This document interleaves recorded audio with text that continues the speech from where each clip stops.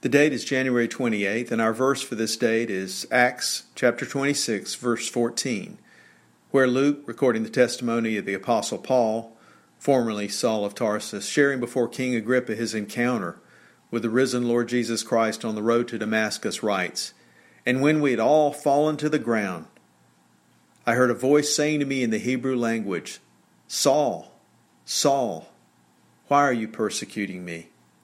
It's hard for you to kick against the goads.'" In a dinner conversation about world missions with a Christian friend the other evening, my friend made a point of what he saw as a clear distinction between opposition to the gospel and persecution for the gospel. Opposition to the message of the gospel can be uncomfortable and perhaps even embarrassing, but persecution can be life-threatening, a fact of which our brothers and sisters living in countries hostile to the name of the Lord Jesus know all too well. Opposition is a hassle. Persecution is physical pain.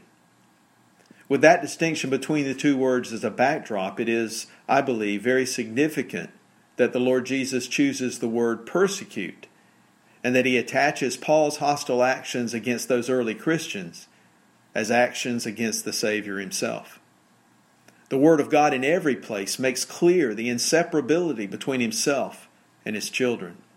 His covenant with us is an eternal, unchangeable covenant. Twice in the Scriptures, this covenant is referred to as a covenant of salt.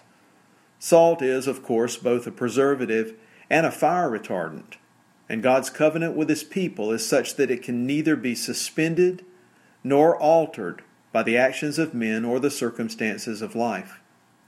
The prophet Zechariah, in the 2nd chapter of his prophecy, declared to the downtrodden remnant recently returned to Jerusalem from their exile in Babylon, saying, "He who touches you touches the apple of his eye." The psalmist David says in the 17th Psalm, "I will call upon you, for you will answer me, O God. Wondrously show your steadfast love, O Savior of those who seek refuge from their adversaries."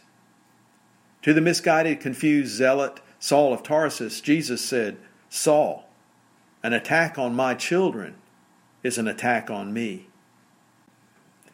And the writer of Proverbs declared, "The name of the Lord is a strong tower. The righteous man runs into it and is safe." I don't know about you, but it's a great comfort to me that my Savior takes so personally the offenses that befall me when I take my stand for the gospel. In fact, it's a magnificent comfort that his covenant promise is that when I identify myself with him, he will likewise identify himself with me.